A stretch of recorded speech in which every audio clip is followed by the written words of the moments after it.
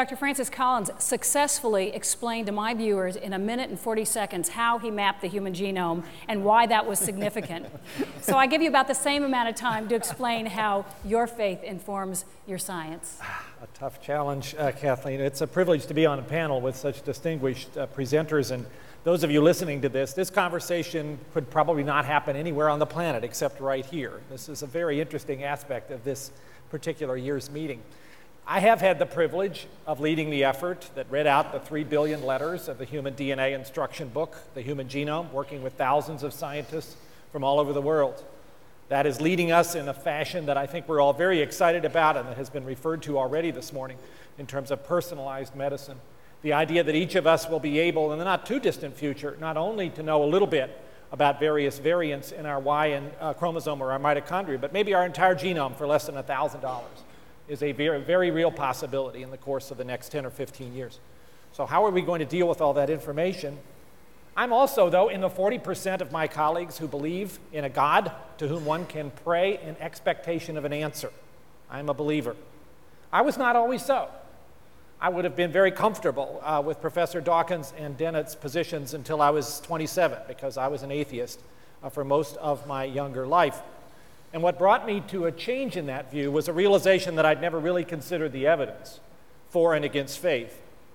And so, when challenged about that while I was a medical student, I decided I ought to know a little bit more about what exactly faith represents. And I discovered that many of my ideas about what faith is were actually caricatures of the real thing.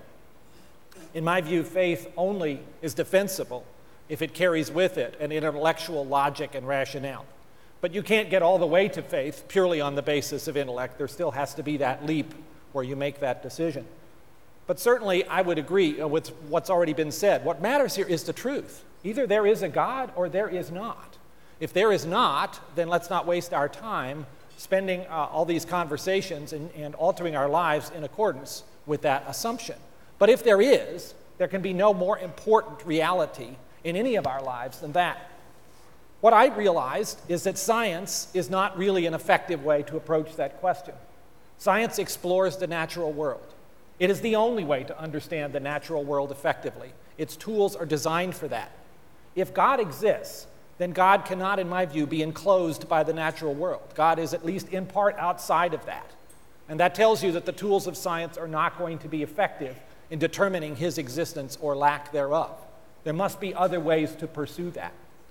One of the compelling arguments which I continue to be drawn to, and which was put forward for me most effectively by the Oxford scholar C.S. Lewis, is the argument about the moral law. Why is it that we, of all the creatures on the planet, have this knowledge of what is right and wrong, even though we regularly don't adhere to that law, but we know it, and that's true of all cultures down through history? What is that about? Because I think one can argue that that moral law sometimes calls you to do things that are absolutely contrary to what Darwinian evolution would expect of you in terms of propagating your own DNA. And I find that to be a very interesting argument. I would not hang my faith on it, but I think it's an interesting argument. For me, science is one way of knowing. Faith is another way of knowing. I find no difficulty in having both of those coexist within me at any given moment, including right now. In that way, science becomes not only a way of discovering the natural world, but also a way of worshiping a God who had something to do with getting the whole thing going. My view, as far as evolution, is it's the only way to understand biology. It is absolutely incontrovertibly true in terms of our descent from a common ancestor. But I'm a theistic evolutionist. If God chose to use that mechanism to create you and me and everything else we see on this wonderful planet, who are we to say that wasn't an elegant means of creation? It's an incredibly elegant way to accomplish the goal. And for God, who is not limited in space or time, the apparent randomness of the process to us, because we're limited on that time axis, is not randomness to him. So for me, the God of the genome is also the God of the Bible. You can find him in a cathedral, or you can find him in a laboratory. And I am deeply troubled by the polarization that exists right now, especially in this country, between the extreme perspectives which say there can be no God because evolution has disproved it, and the creationist view which says evolution has to be wrong and you have to disbelieve what science is telling you with great compelling rigor.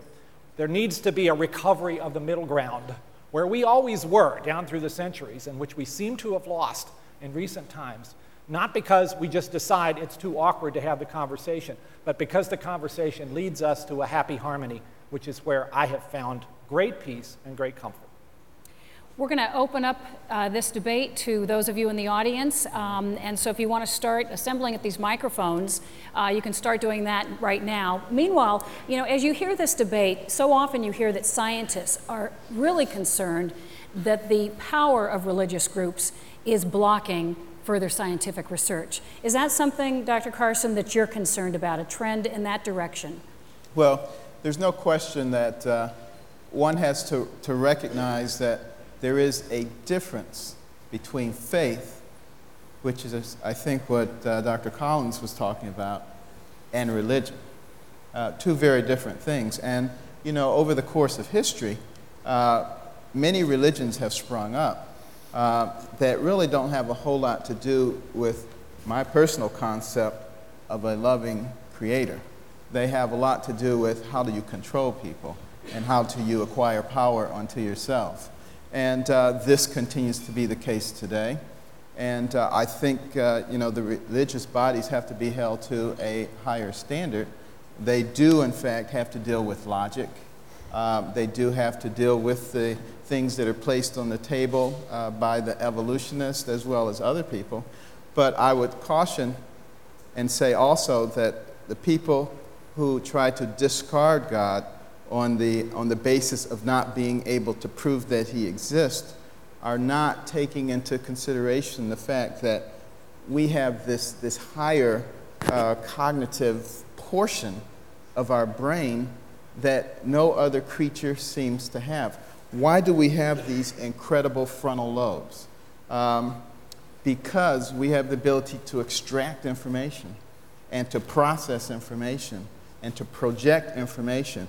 We're the only creatures who can sit here and say, I'm going to envision a plan for 5 years from now, for 10 years from now, and I'm going to execute a series of steps to make sure that that comes to fruition.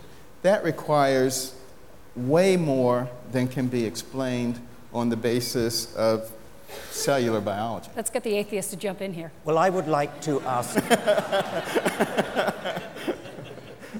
I would like to ask Dr. Carson then, at what point in the evolutionary divergence between the common ancestor of us and chimpanzees, or us and, say, rhesus monkeys, did this human faculty arise? And why do you need to postulate, given that presumably you believe in evolution, why do you need to how do you reconcile the fact of evolution, because it is a fact, with the separation which you seem to be wanting to... Well, thank you for asking that question, because, in fact, I don't believe in evolution.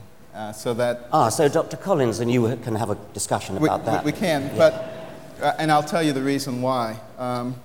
The evolution says that because there are these similarities, even though we can't specifically connect them, it proves that this is what happened. Well, let's say somebody came here from another planet after our planet has been destroyed by, you know, terrorism and nuclear weapons and everything, and they find, you know, some Volkswagens, and they find some Rolls Royces, and they look at them and they say, wow, these are really very similar, and, you know, they all have wheels and a transmission engine.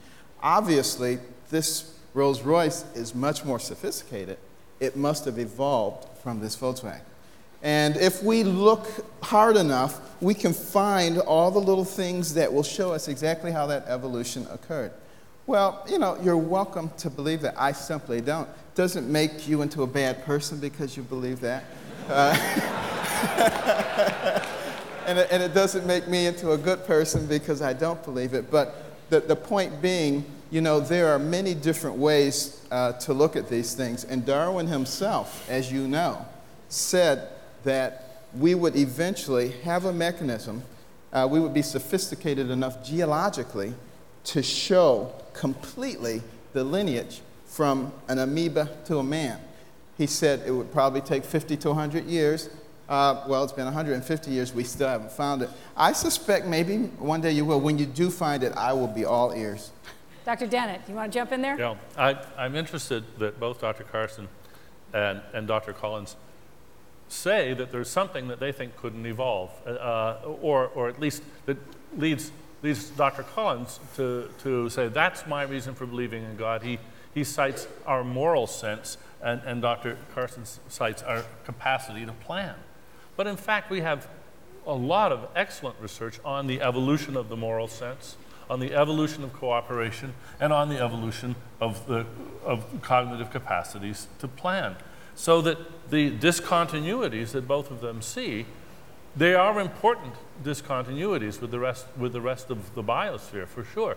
But they're precisely the areas where we are developing good evolutionary accounts. And the big difference, I think, Dr. Carson's sort of parody of evolutionary research is that evolution, again and again, it doesn't just find another fossil. It makes predictions that are then borne out, stunning predictions that are borne out again and again across the world. We had actually a sort of few examples of that from Spencer Wells' talk. That's not just filling in the gaps. That's the real test of science, is being able to come up with novel predictions, and they happen every day by the hundreds. Dr. Collins. So I certainly respect the views being expressed, but let me say that this last couple of points seems to commit the error of applying in a very rigorous scientific way arguments about faith. I would call that scientism. What more important questions do we humans have to answer than, is there a God? Does he care about me? Why are we all here? What happens after we die? Is it not immediately apparent that science is poorly designed to answer those questions? And similarly, I would say science is poorly designed to assess the truth or falsity of faith. Surely one can look at the history of religions, and you can draw parallels between various belief systems, but I don't believe that will help you very much in deciding whether faith is true or false, because that series of intellectual approaches is not designed to tackle the issue that you most want to know about.